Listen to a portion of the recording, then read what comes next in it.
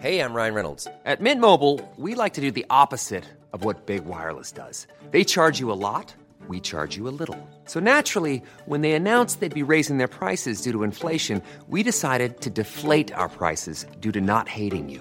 That's right. We're cutting the price of Mint Unlimited from $30 a month to just $15 a month. Give it a try at mintmobile.com/switch. $45 up front for 3 months plus taxes and fees. Promo rate for new customers for limited time. Unlimited more than 40 gigabytes per month. Slows full terms at mintmobile.com. Je suis venu vous parler d'Europe.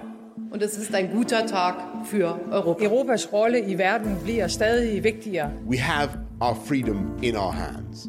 Du lytter til Altingets Europa-podcast, sponsoreret af 3F.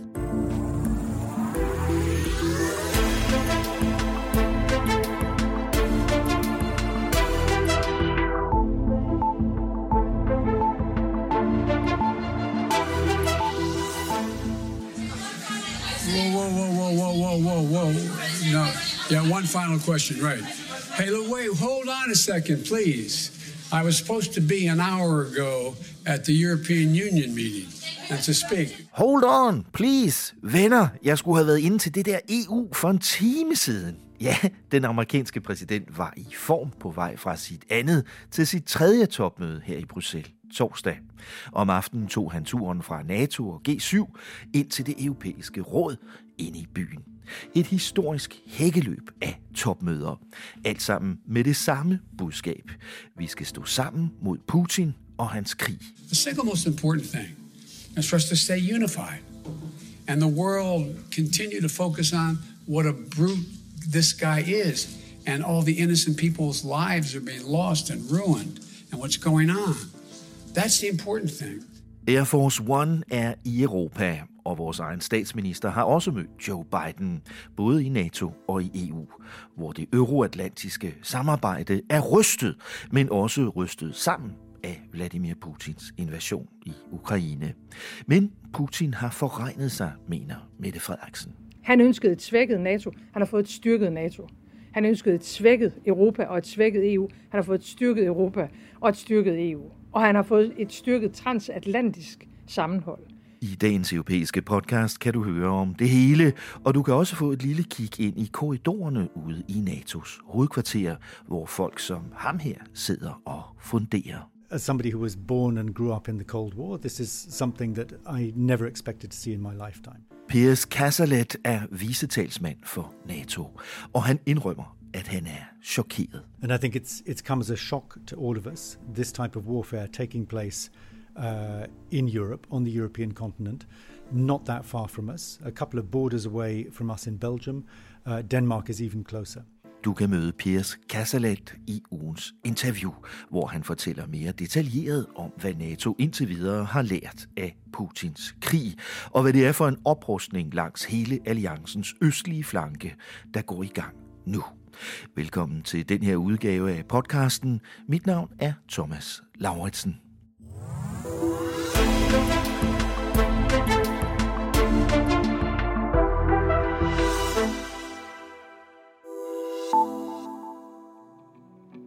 Altingets EU-podcast er sponsoreret af 3F, fordi Danmark fortjener fair journalistik om EU.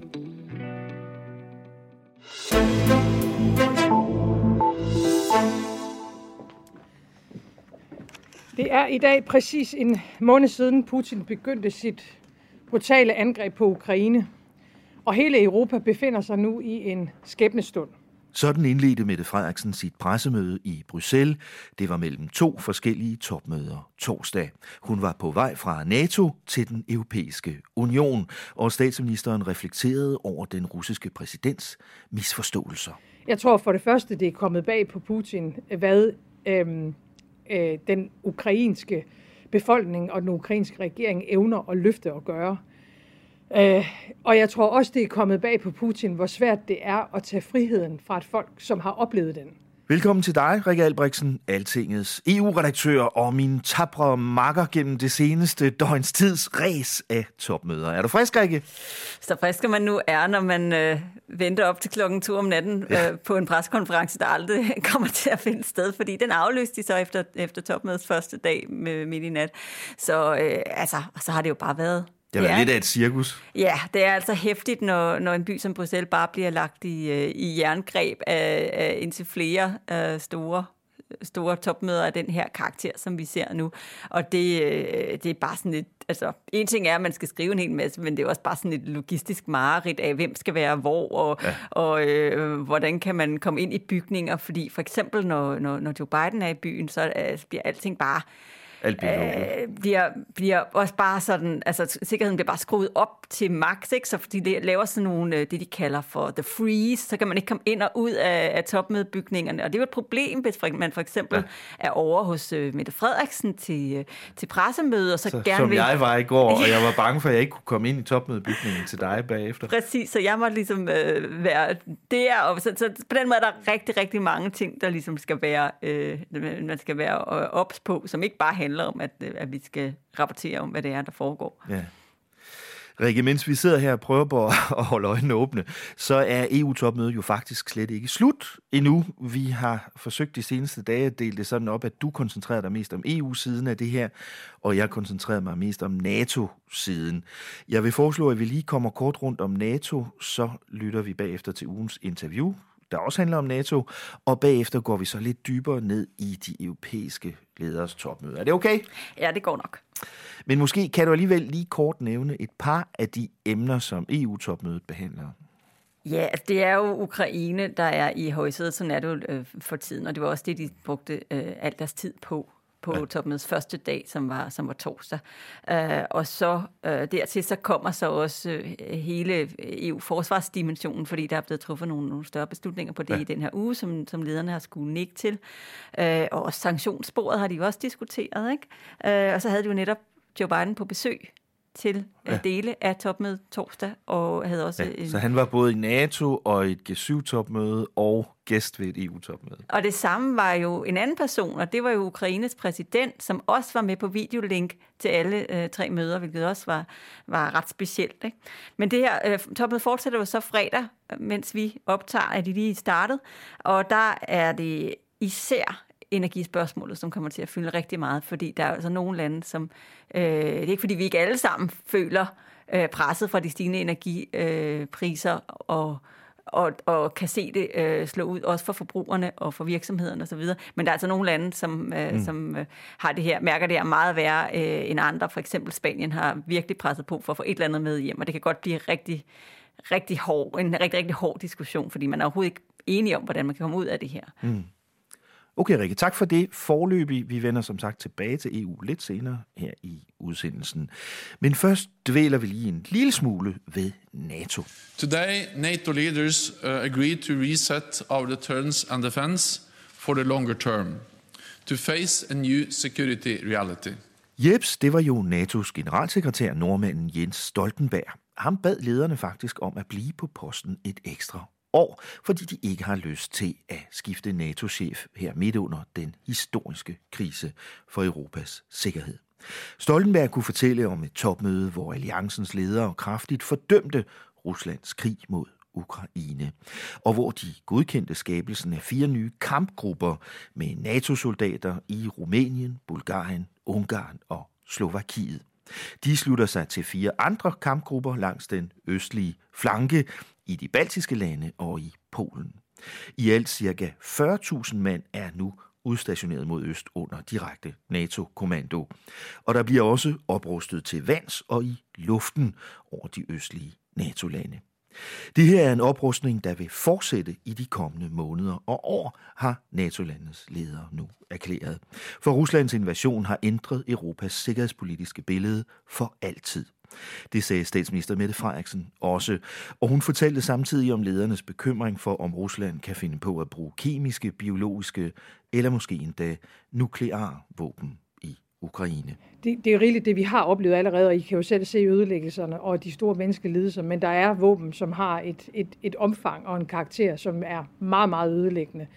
Og det er vi reelt bekymret for, kan blive taget i brug i Ukraine, for at svare på det ene spørgsmål. Det andet spørgsmål er så, hvad betyder det her for Danmark og dansk beredskab, eksempelvis på det atomare område, hvis det er den type våben, der bliver sat i brug. Og det beredskab, det har vi sat i gang Der er altså sat gang i en form for beredskab i Danmark.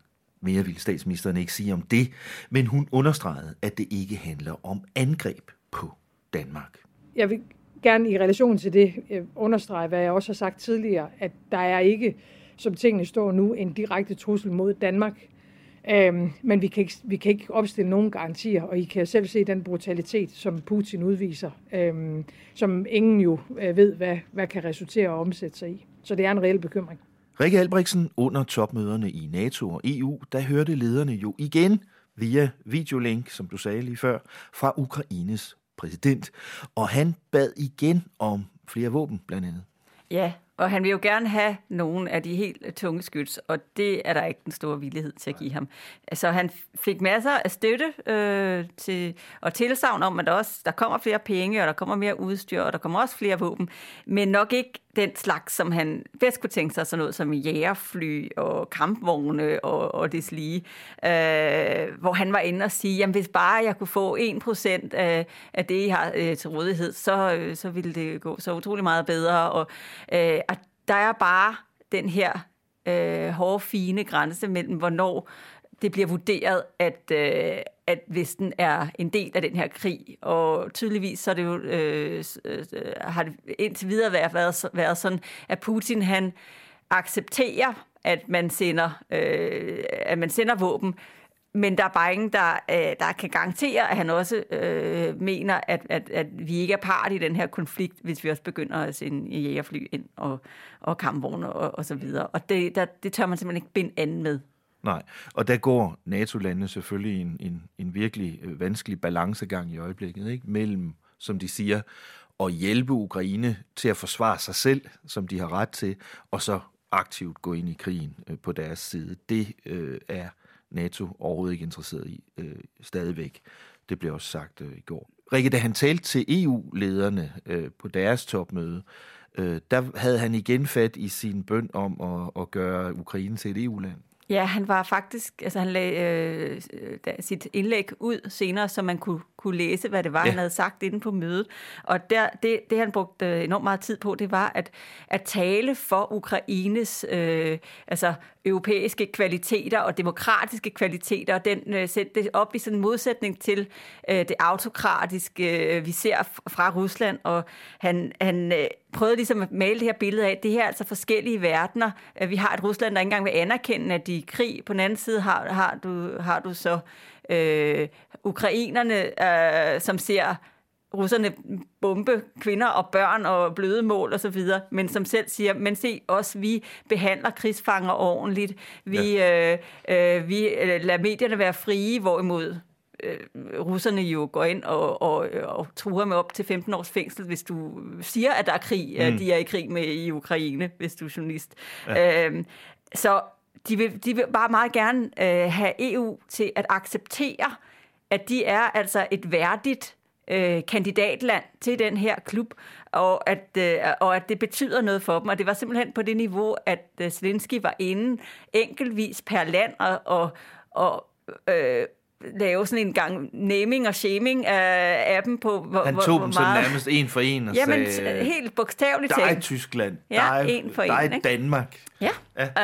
Og sådan, om hvem der var med ham og hvem der var mod ham. Ja. Og det er jo lidt interessant, at han gør det, ikke? Ja. Og det som også var interessant, var, at han virkelig gik hårdt til ungarerne. Som det eneste land, der tog han fat i premierminister Viktor Orbán og sagde, okay, Viktor, nu skal du altså til at vælge side.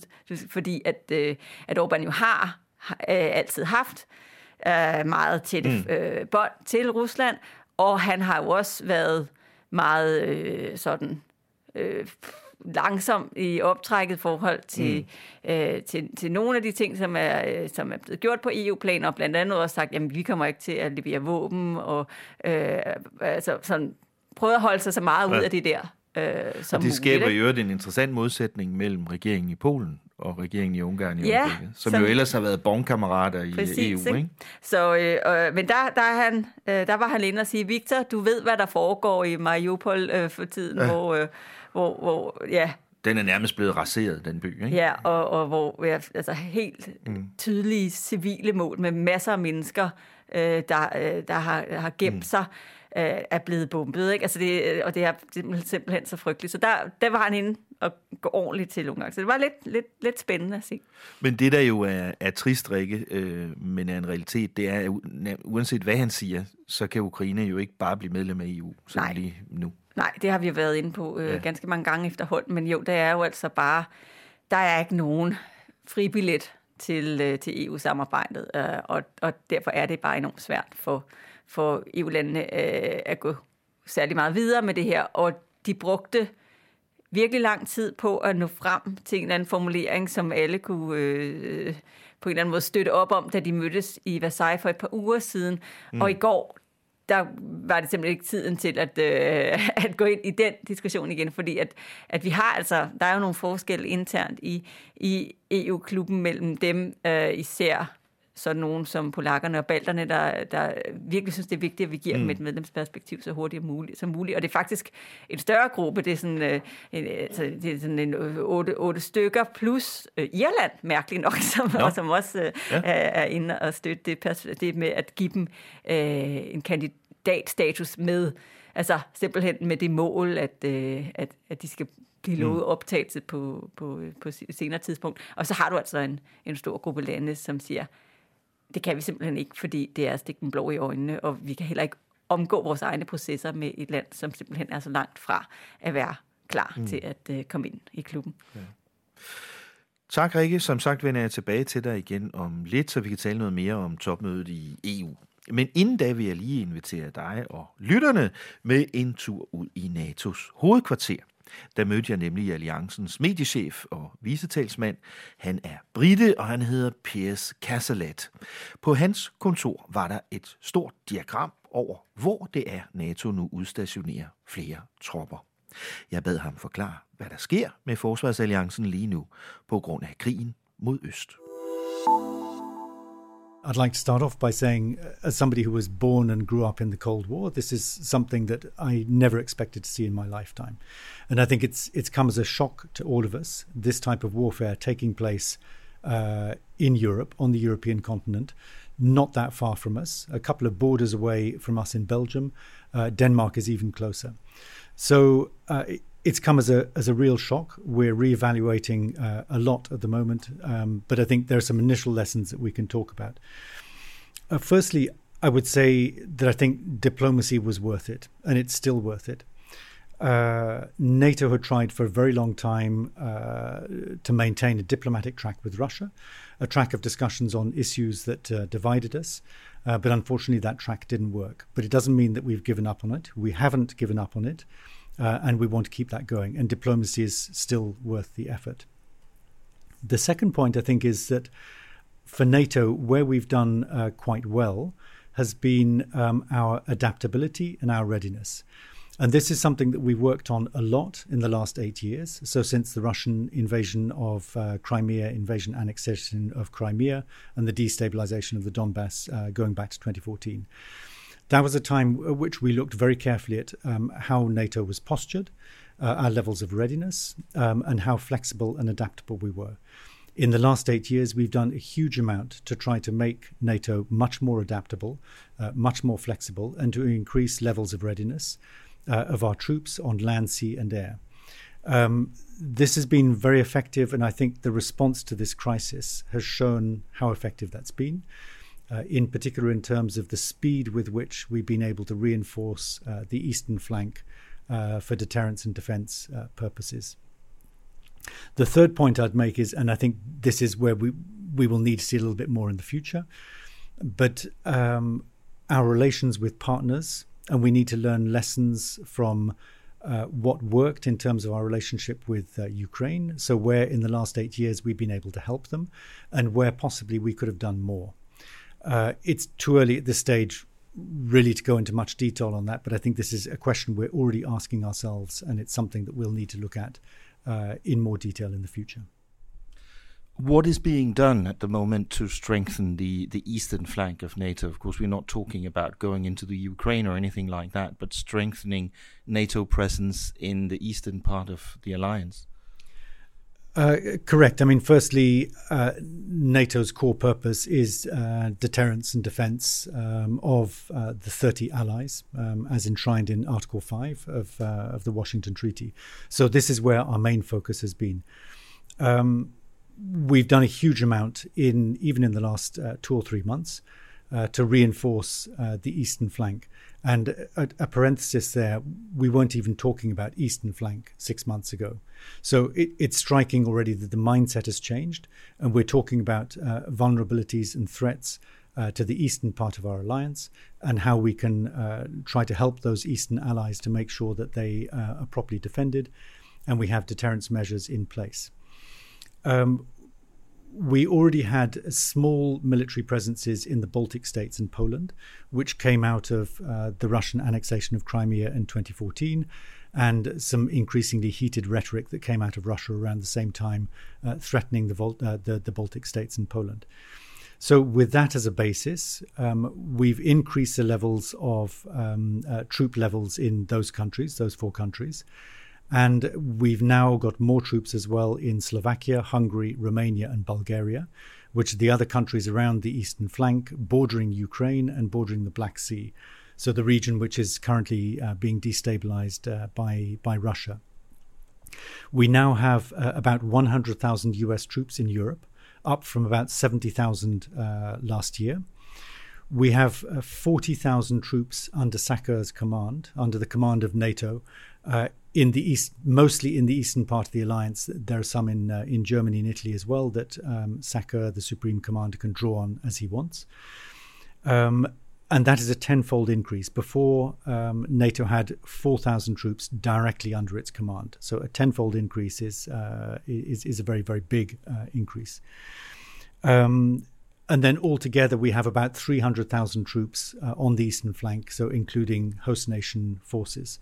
So it's a substantial presence. Now, in terms of what NATO is doing with these troops, it's largely, it's 3 things. It's vigilance, so seeing what is happening, maintaining vigilance so that we know exactly what is happening where. It's reassurance, so those allies who feel most exposed by the current crisis feel a multinational presence, which gives them more of a sense of security. And it's deterrence. It's sending a very clear message to Russia that NATO is present in these countries and will defend these countries. Piers, you have here on your table a map over the different presence of Allied troops and other actions in Central and Eastern Europe. And I can see that there's also a Danish flag on it. Indeed, and in a way there are 3 Danish flags, so 3 domains. Firstly, in Estonia, we have at the moment around 200 Danish troops who are participating in the UK-led battle group in Estonia.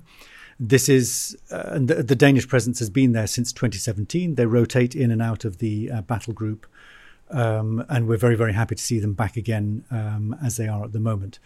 And this is one of the battle groups that's been reinforced in recent weeks. We also have a Danish presence in Lithuania doing air policing. Again, this is another long-standing mission, but Denmark has increased its contributions to this mission in recent weeks. And this keeps the skies safe over the Baltic states.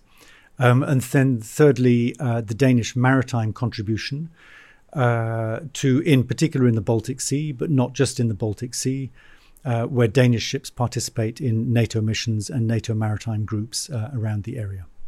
Does it matter what a small country like Denmark does? Firstly, I wouldn't say that Denmark is a small country. Denmark makes a substantial contribution, in particular in the Baltic region, to NATO's deterrence and defence. What's important is that it's another flag, it's another NATO nation in these countries, in these missions participating. So there is a substantial military contribution, but it's a political contribution as well. What would you say that the Ukraine war means to the work of making NATO and the European Union work even more together? Does this underline the importance of this collaboration? Yes, I think it does. And I think if you look at Putin's possible intentions with the war in Ukraine, and indeed what he's been doing over many years. One of his objectives has been to try to divide the alliance and divide the European Union and split Europe off from America. In fact, what he's done has been to unite all of us, and I see NATO and Europe working more and more closely together in recent months in response to this crisis, whether it's on humanitarian response, on political response, on sanctions. The level of cooperation, the level of dialogue, the level of exchange has increased dramatically. Tak til Piers Kasselet, mediechef i NATO, fordi han gav sig tid til at tale med mig midt i de hektiske forberedelser af de seneste dages topmøder derude. Rikke Albrechtsen, er du vågen? Ja, jeg er her endnu. Lad os lige tale lidt om de europæiske lederes EU-topmøde. Der har været en række ting på deres dagsorden. Også det meste har også forbindelse til krigen i Ukraine og til truslen fra Rusland. Noget af det, der er blevet diskuteret både i NATO og EU, det er forholdet til Kina. Altså, vi har diskuteret Kina på det her NATO-topmøde, og det gør vi jo, fordi at det ikke er helt tydeligt og helt klart, hvor Kina placerer sig i det her spørgsmål. Og i vores øjne er der ikke plads til at stille sig andre steder end det rigtige sted i den her krise, nemlig på ukrainernes side, imod et Rusland, som invaderer et fredeligt demokratisk land. Rikke Albrechtsen, hvad er de europæiske lederes bekymring i forhold til Kina i den her situation? Det er jo, at de ikke rigtig ved, hvor de har dem. Ja. Foreløbig så støtter de jo Rusland politisk i hvert fald, og har været ude og blandt andet kritisere NATO-ekspansionstankerne og anerkende Ruslands behov for at have den der, hvad kan man sige, neutrale zone rundt om sig, som jo et af argumenterne fra Putins side, det er, at han kan simpelthen ikke have, at NATO sådan kommer krybende hen mod hans territorialgrænser, hvis for eksempel man gjorde Ukraine til medlem.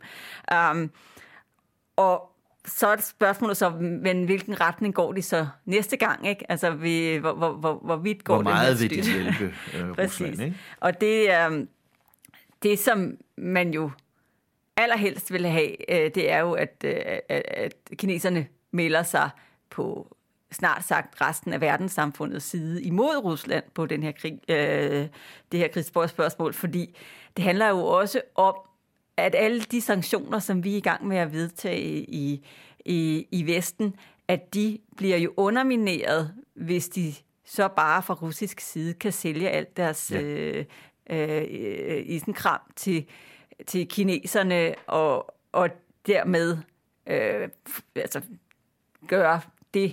gør den sådan økonomiske straf, der er indebåret i det her mildere, ikke? Jo.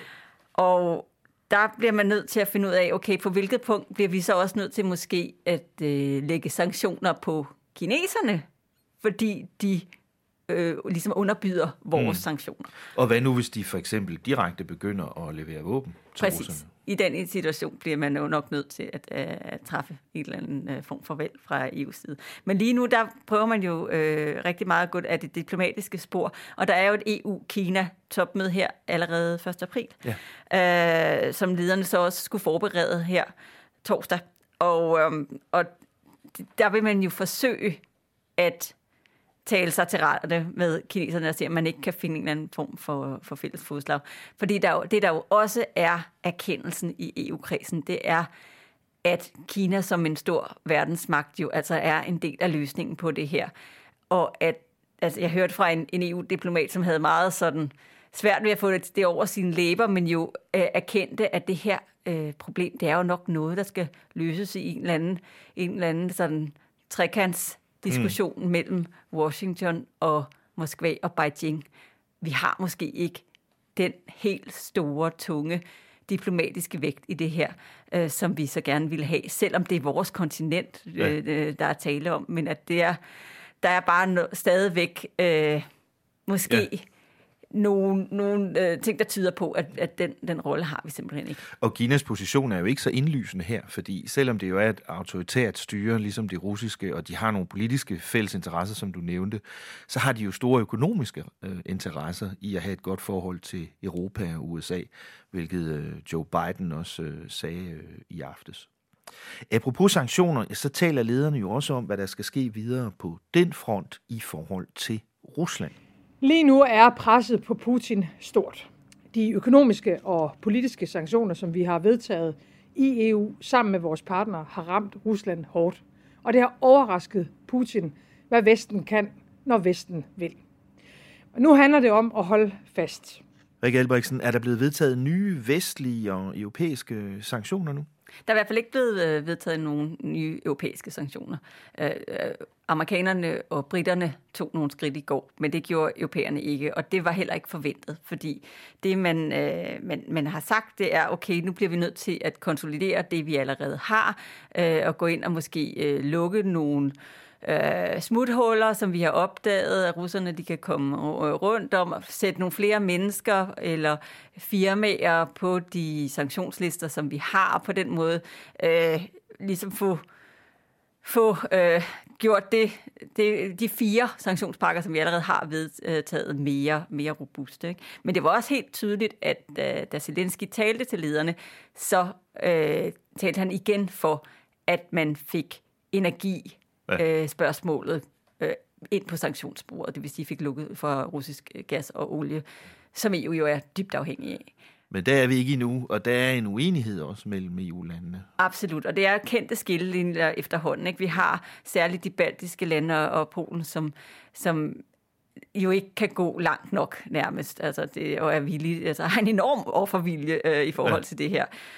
Og så har vi en midtergruppe, hvor der er så nogle lande, som for eksempel Danmark og Sverige, som siger, jamen vi er klar til strammere sanktioner, helt sikkert, men vi skal gå sammen. Det her bliver nødt til at være noget, som vi gør i enighed, og så længe det gør for ondt på nogle lande, læs Tyskland især jo, så er det bare ikke der, vi er endnu. Og så har vi så netop et land som Tyskland, og også flere andre, som siger, jamen, altså, hvorfor er det, vi skal gøre noget, som straffer os selv så ekstremt hårdt. Scholz, den tyske kansler, var jo ude og tale om recession i Europa, hvis vi gør det her i den her uge. Og altså, så de er sådan lidt, jamen, vi bliver nødt til at gøre ting, der gør mere ondt på russerne, end det gør på os selv. Og så det er der, vi er nu. Ja. Og det også sådan dækker lidt over, det er jo altså også det frygtelige, at der er jo også en fornemmelse af, at vi bliver nødt til at have noget i baglommen, hvis nu, at Vladimir Putin, han laver noget endnu værre, end det han allerede har gang i. Og der snakker vi jo kemiske og biologiske, og måske endda atomvåben. Ikke? Og der er der over hos kommissionsformand Ursula von der Leyen gang i sådan en kæmpe pakke af sanktioner, hvis han ligesom overtræder den røde linje, hvis vi kan kalde det det. Men altså, det er en stor diskussion, det der med, jamen, hvad er smartest at gøre? Er det smartest at ramme ham hårdt med det samme, eller er det smartest at sige, at vi bliver nødt til at have en trussel, vi kan hænge over hovedet på ham? Fordi ellers så kan han jo bare køre der ud af, hvis vi allerede har fyret alle vores kanoner af. Ikke? Ja, man kunne også have den frygt, at hvis man går for hårdt frem med sanktionerne nu, så kvæler man simpelthen Rusland så meget, at man får skubbet Putin ud over kanten. Men der er også et mellemvejsspor, som også bliver forberedt, som er, hvad kan man sige, trinet inden vi lukker for gassen. Og det er så noget med at overveje flere produktkategorier, som vi ikke længere må importere fra Rusland. Og det kan være alt muligt fra vodka og kaviar til tømmer eller sådan nogle ting. Men det kan også være at putte flere banker på sanktionslisterne, blandt andet at hive dem ud af det der pengeoverførselssystem SWIFT, som man vedtog sanktioner om for jo snart en måned siden, er det. Og så er der også noget som at stoppe for russiske skibe i europæiske havne, eller transport fra Rusland, altså lastvogne ikke længere må komme ind med varer og så videre. Men alt det er ikke endnu. Der er vi ikke endnu. Men det er bare nogle af de ting, som sådan er på tegnebrættet, som måske kan komme senere. En anden vigtig ting, som også er vigtig for Danmark, blev godkendt endeligt på det her EU-topmøde, Rikke, og det er en styrkelse af EU's fælles forsvarspolitik. Ja, det såkaldte strategiske kompas. Med det mundrette navn. Præcis. Det er jo den her plan for hvad EU skal på det sikkerheds- og forsvarspolitiske plan for de næste 5-10 år. Og det er noget, de har arbejdet på de sidste par år, og er sådan en ret storstilet øvelse baseret på en flot trusselsvurdering, som så er blevet lidt outdated, siden de lavede den, og hvilket har betydet, at man har haft en hektisk slutspurt her, hvor man lige blev nødt til at skrive det hele om i lyset af den russiske invasion. Men planen er jo så ikke blevet mindre ambitiøs, kan man sige. Nej, overhovedet ikke. Og det, der er i den her strategi, det handler blandt andet om flere investeringer i forsvarsområdet og i generelt i, hvad kan man sige, i sikkerhedsspektrummet. Det kan også være på alle mulige andre områder, der har med sikkerhed at gøre, for eksempel cyber eller andet sådan hybride trusler. Og det er jo også og det er også i sig selv en pind i det her program, som handler om, at vi netop skal styrke sådan noget, som styrker os mod hybride trusler, altså det vil sige mere cybersikkerhed, mere sådan sikring af, at der ikke kommer manipulation med vores offentlige sfære eller indblanding og valghandlinger. Ja, indblanding fra tredje lande og sådan noget. Det hører også med til det. Men også sådan noget som, at vi skal også sikre, at vi står os godt i rumkapløbet og det må vi ikke glemme. Ja, og på verdenshaven og sådan noget, at sikkerhedssfærerne bliver, altså der er nærmest ingen grænser for, hvor de går tydeligvis, ikke? Men så handler det også om at gøre vores partnerskaber med andre lande. Det kunne være med amerikanerne, men det kan også være, det er også canadierne, det er også britterne, som vi jo faktisk har et virkelig svært sikkerhedspolitisk forhold til, fordi det var jo en af de ting, som premierminister Boris Johnson ikke ville have, at vi tog med i Brexit-forhandlingerne og i den forhandling om det fremtidige forhold, som vi havde. Så det gør jo, at det er en lille smule amputeret oveni, at det så diplomatisk er ret elendigt lige for tiden. Altså blandt andet så gjorde Johnson det jo ikke bedre ved at komme til sådan lidt indirekte at sammenligne ukrainernes frihedskamp med deres kamp for Brexit. Fordi det var jo den samme grundfølelse. Og vi så jo i går, Rikke, bare lige parentes bemærket, det var lidt interessant, ikke? At Boris Johnson, han var her jo også, fordi der var jo et G7-topmøde, og han var med til NATO-topmødet selvfølgelig, ikke? Men da EU så holdt fælles topmøde med Joe Biden for at diskutere krigen og krisen i Europa, der var han ikke inviteret med. Ja, den første dag i børnehaven var der nogen, der kategoriserede det som, ikke? Altså han stod ligesom på alle de såkaldte familiefotos, hvor man ser dem alle sammen stille op. Og der har de jo altid sådan noget, men så står de og småsnakker lidt, og så er det lige over og give en albue eller trykke hånd, og så lige sådan joke lidt og sådan noget. Og han stod bare helt mutters. Og normalt ville den britiske premierminister jo være nærmest den første, en amerikansk præsident gik hen og sagde goddag til, ikke? Ja, det der special relationship, som de altid taler om lige nu, det er der bare ikke lige for det gjorde Joe Biden bare ikke. Nej. Så er der et element mere i det her strategiske kompas, Rikke, som er det, der sådan bliver mest omtalt, fordi det er det mest konkrete. Ja, og det handler jo om styrker.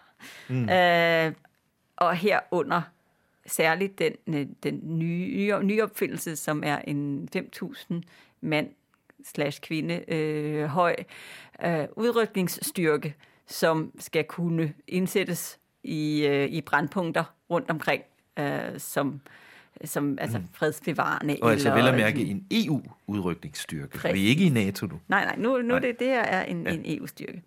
Ja. Og den måde, det er bygget op på, det er, at den er baseret på det allerede eksisterende kampgruppeformat, som man har, hvor landene har forpligtet sig til i nogle forskellige konstellationer at levere tropper til de lande, der vil. Og de er sådan grupperet i forskellige såkaldte kampgrupper. Men de er så bare aldrig blevet brugt nogensinde. Så derfor har man så forsøgt igen at lave en ny, der skulle have nogle lidt andre skal kunne rykke hurtigere ud. Handlemuligheder, og lidt under det, og lidt andet sådan opdrag, ikke? Ja. Hvornår skal den være klar så? Jamen, det skal den allerede fra 2023 i sin opstartsfase, og så i fuld vi gør med alle 5.000 i 2025. Og det synes statsministeren faktisk er vigtigt og godt. I det hele taget taler Mette Frederiksen EU rigtig meget op i den her tid. Også i en grad, så hun fuldstændig afviser, at hun nogensinde skulle have været negativ over for EU. Altså, jeg har aldrig nogensinde udtalt, at EU ikke kan noget. Aldrig nogensinde. Det er en præmis, jeg ikke kommer til på noget tidspunkt at anerkende. Nej, det vil Mette Frederiksen ikke anerkende. Nu har hun jo faktisk også udskrevet folkeafstemning om det danske forsvarsforbehold. Og det har jo allerede udløst advarsler om EU-hæren i debatten derhjemme, Rikke Albrigtsen. Ja, og det er jo der, det bliver sådan lidt svært, ikke? Fordi det er også noget, jeg tror, bliver enormt definerende for hele den debat, vi kommer til at have. Fordi jeg tror, at menigmænd, som sådan nogen som dig og mig, og næsten alle de andre, der er i Danmark og skal deltage i den her debat, har lidt svært med at definere, hvornår er noget en hær, og hvornår er noget en styrke, og hvornår er det en bataljon, og hvornår er det alt muligt andet. Og problemet er, at hvis man definerer en EU her som folk i uniform, der bliver sendt et sted hen, så kan man jo godt sige, at så har de lavet en så kan man komme ud i en diskussion om, hvor mange af dem skal der være, før det er en hær, og så videre. Ikke? Ja, men det handler jo bare ikke om, at man har på en eller anden måde tager noget fra det danske forsvar, eller giver EU en eller anden form for overherredømme over de her styrker. Det her handler jo om det, som man taler om som mellemstatsligt samarbejde, det vil sige, at det er landene, der fra gang til gang suverænt bestemmer, om de vil være med til at sende soldater ud. De vedtager de her missioner med enstemmighed, og der er ikke, altså, det er ikke fordi, at EU kommer og indfører værnepligt for nogen, og begynder at tvinge nogen som helst i krig. Ikke? Så det er et samarbejde mellem selvstændige nationer, som så foregår under en EU-hat. Mm. På den anden side kan man sige, altså ordet her er jo ikke et beskyttet begreb, og der er jo ikke nogen, der kan forhindre Dansk Folkeparti, eller hvem det ellers måtte være, i at kalde det her en EU her, hvis de vil. Eller Angela Merkel, som har brugt det, eller kommissionsformand Ursula von der Leyen, der har brugt det, og så eller videre. Den franske præsident, eller sådan noget, som bruger ordet armé her på en anden måde også, ikke? Det er det. Og vi andre kan jo finde på at bruge det i flæng også, og sige, der var en hær af mennesker nede i Brugsen, der var sådan noget, ikke? Så det kan blive svært at styre en diskussion om det begreb op til den danske folkeafstemning. Men bottom line er nok bare, at vi indfører ikke fælles forsvar med det her. Og det kan vi heller ikke, medmindre vi genskriver alle EU-traktaterne. Det skal gøres med enstemmighed, hvis det nogensinde skulle ske. Og nu er der jo altså ikke nogen, der kan forestille sig, selvom ikke mindst Frankrig er ivrig på det her område, så hvis man lige tænker sig om, så kan man nok hurtigt indse, at den franske præsident heller ikke er interesseret i at sætte sit lands militær under kommando fra Bruxelles. Det er ikke det, der kommer til at ske. Det her strategiske kompas blev faktisk formelt vedtaget af de europæiske forsvarsministre allerede i mandags. Og i den forbindelse blev forsvarsminister Morten Bødskov også spurgt, hvad forskellen er på EU's nye udrykningsstyrke, og så den der EU her, som Morten Messerschmidt og andre taler om. Jamen forskellen er den, at det her er ikke nogen EU her. 2, at det er en enhed, som har, kan man sige, opgaver for sigte, og vi bestemmer selv, hvilke opgaver vi vil deltage i. Okay, det kræver måske lidt mere forklaring. Vi prøver igen. Hvad skal den kommende udrykningsstyrke fra EU lave? Grundlæggende handler det om, at vi skal forebygge konflikter, som vi har set har udviklet sig på den værst tænkelige måde i Ukraine. Den ukrainske befolkning gennemgår jo lige nu lidelser, som ingen fortjener. Og kan vi i fremtiden være med til at stabilisere vores nærområder? Kan vi være med til at skabe mere fred og bedre sameksistens, så er det jo sådan noget, som vi kan se, EU arbejder med nu i Bosnien. Og der mener Danmark, at vi har noget at bidrage med. Det er derfor, forsvarsforbeholdet skal væk. Fordi der vil være behov for, at vi tager ansvar for vores nærområder således at utrygheden og ustabiliteten ikke spreder sig i de her lande. Tak til forsvarsminister Morten Bødskov for et lidt klarere svar her. I øvrigt svarede statsministeren også på spørgsmål om det i Folketinget forleden dag. Vi skal ikke have en EU her, ligesom vi øvrigt heller ikke skal have en NATO her.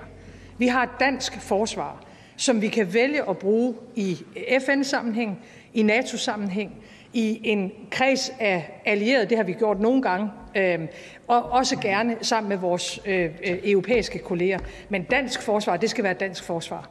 Dansk forsvar er dansk forsvar, men jeg skal love for, at der er gang i den forsvars- og sikkerhedspolitiske udvikling i både NATO og EU lige nu. Rikke, er der noget, vi har glemt? Ja, måske skal vi lige nævne, at ham, der er formand for det europæiske råd, altså den klub af de 27 EU-stats- og regeringschefer, de har jo en fast mødeleder, der også går under tilnavnet EU-præsidenten, som hedder Charles Michel. Han er blevet genudnævnt for 2,5 år, og det er jo sådan noget, som altså man kan nærmest ikke forestille sig, at han ikke blev det. Der skulle have været en mindre revolution, hvis det ikke skulle ske. Det er i hvert fald ikke været sådan, at det er sket før, at man ikke har fået to perioder i den stilling. Og hvis vi nu skal være helt ærlige, Rikke, så er det jo ikke, fordi han ligefrem er en superstjerne i det job. Nej, det er det ikke. Altså, det er ikke fordi han har lavet nogle kæmpe ulykker som sådan, men det er heller ikke sådan, at han ligefrem stråler. Han har... Det er lidt tarveligt at sige, at han har sin personlighed imod sig, men det virker sådan lidt sådan, han har i hvert fald ikke de store sådan, kommunikationsevner, hvilket er sådan noget, som vi journalister ellers ville ønske, at han havde været så meget nemmere at arbejde med. Men han er sådan en, altså han vil enormt gerne være på, og han vil enormt gerne blande sig i en hel masse debatter og være på en hel masse platformer. Han er også sådan typen, der udgav alle sine taler efter, jeg tror, det var det første år, og han skriver nogle virkelig kedelige taler. Men det skulle simpelthen komme i bogform. Hvor kan man købe den bog? Ja, det ved jeg ikke, men jeg har et eksemplar. Du må rigtig gerne få det. Tak. Så, men i hvert fald, det er heller ikke sådan, altså der er jo, EU står stadig samlet. Han har været fin til for eksempel at styre dem igennem det, som jo var et rimelig revolutionært skridt sidste sommer, forrige sommer er det efterhånden, hvor man blev enige om for første gang i EU-historien at optage et kæmpe lån til genopretning efter corona.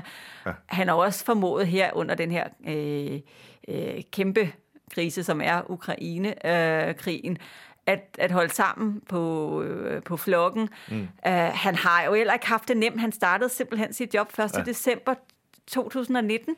Hvad skete der lige derefter? Jo, der fik vi de første covid-tilfælde. Ikke?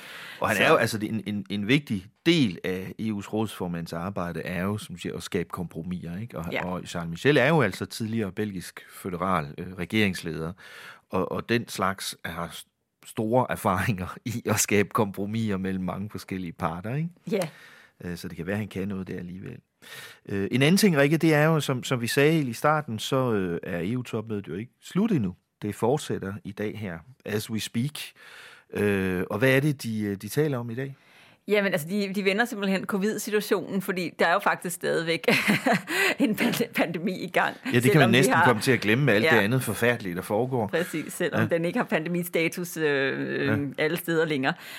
Men det er jo stadigvæk en udfordring. Det samme er altså de galopperende fødevarepriser, men ikke kun det, også det, at vi jo netop kan komme ud i simpelthen at have en fødevarekrise på globalt plan, fordi at Rusland og Ukraine tegner sig for så utrolig meget af verdens forbrug af hvede og byg og solsikkeolie og en masse andre ting, som kan give kæmpe problemer. Det kommer der til at være noget snak om. Men så er det jo, som vi også allerede har været inde på, det her med energi og hvad vi skal gøre med de enorme energipriser, vi har. Altså både gas- og elektricitetsmarkederne er jo galopperet i vejret.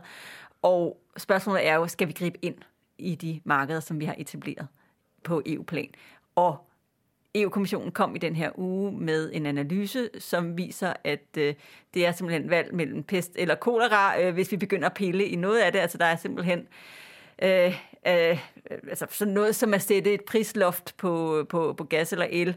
Det har også sine helt egne problemer indlejret, blandt andet, at hvad hvis nu dem, vi så køber energi af, så bare sælger dem til nogen, der faktisk vil betale den pris, eller skal statskasserne så ind og kompensere firmaerne for, eller selskaberne for det, som de ellers ville tabe med sådan et prisloft. Og der er mange faldgrupper i det her, og der er ikke noget af det, der er nemt, og der er meget stor splittelse i landene omkring, hvor det her skal lande. Og det, som er målet, er, at de skal kunne, som de 27, give et signal til EU-kommissionen, som er i gang med at se på, jamen skal vi simpelthen ind og skrive nogle af reglerne om, men så skal de jo altså have et signal fra EU-lederne om, hvilken vej er det, vi vil gå, hvis vi skal gribe ind i markederne. Og den bliver rigtig, rigtig svær. Det ser vi, hvordan det kommer til at gå resten af dagen i dag. Det må vi vende tilbage til. Tusind tak, Rikke. Jeg tror, vi stopper her for i dag. Der er stadigvæk en hel arbejdsdag mere foran os. Også selvom præsident Biden er fløjet videre til Polen. Det tror jeg i hvert fald, han er. Eller også så flyver han lige om lidt. Hvor han gerne vil møde flygtninge og ud til grænsen. Og nej, det er jo hemmeligt. I plan on attempting to see those folks, as well as I hope I'm going to be able to see. I guess I'm not supposed to say where I'm going, am I? But anyway, I hope I get to see a lot of people. Ja, god tur videre til Joe Biden og Air Force One. Tak fordi du lyttede med på Altingets Europa-podcast i den her uge. Mit navn er Thomas Lauritsen. Jeg havde EU-redaktør Rikke Albrechtsen med i studiet, og redigeringen blev klaret af Caroline Tranberg. Du kan selvfølgelig læse meget mere om alle de her topmøder og nye udviklinger i global, europæisk og dansk sikkerhedspolitik på altinget.dk. Tak for i dag. Lyt med igen næste gang, lige her, hvor Altinget taler om Europa.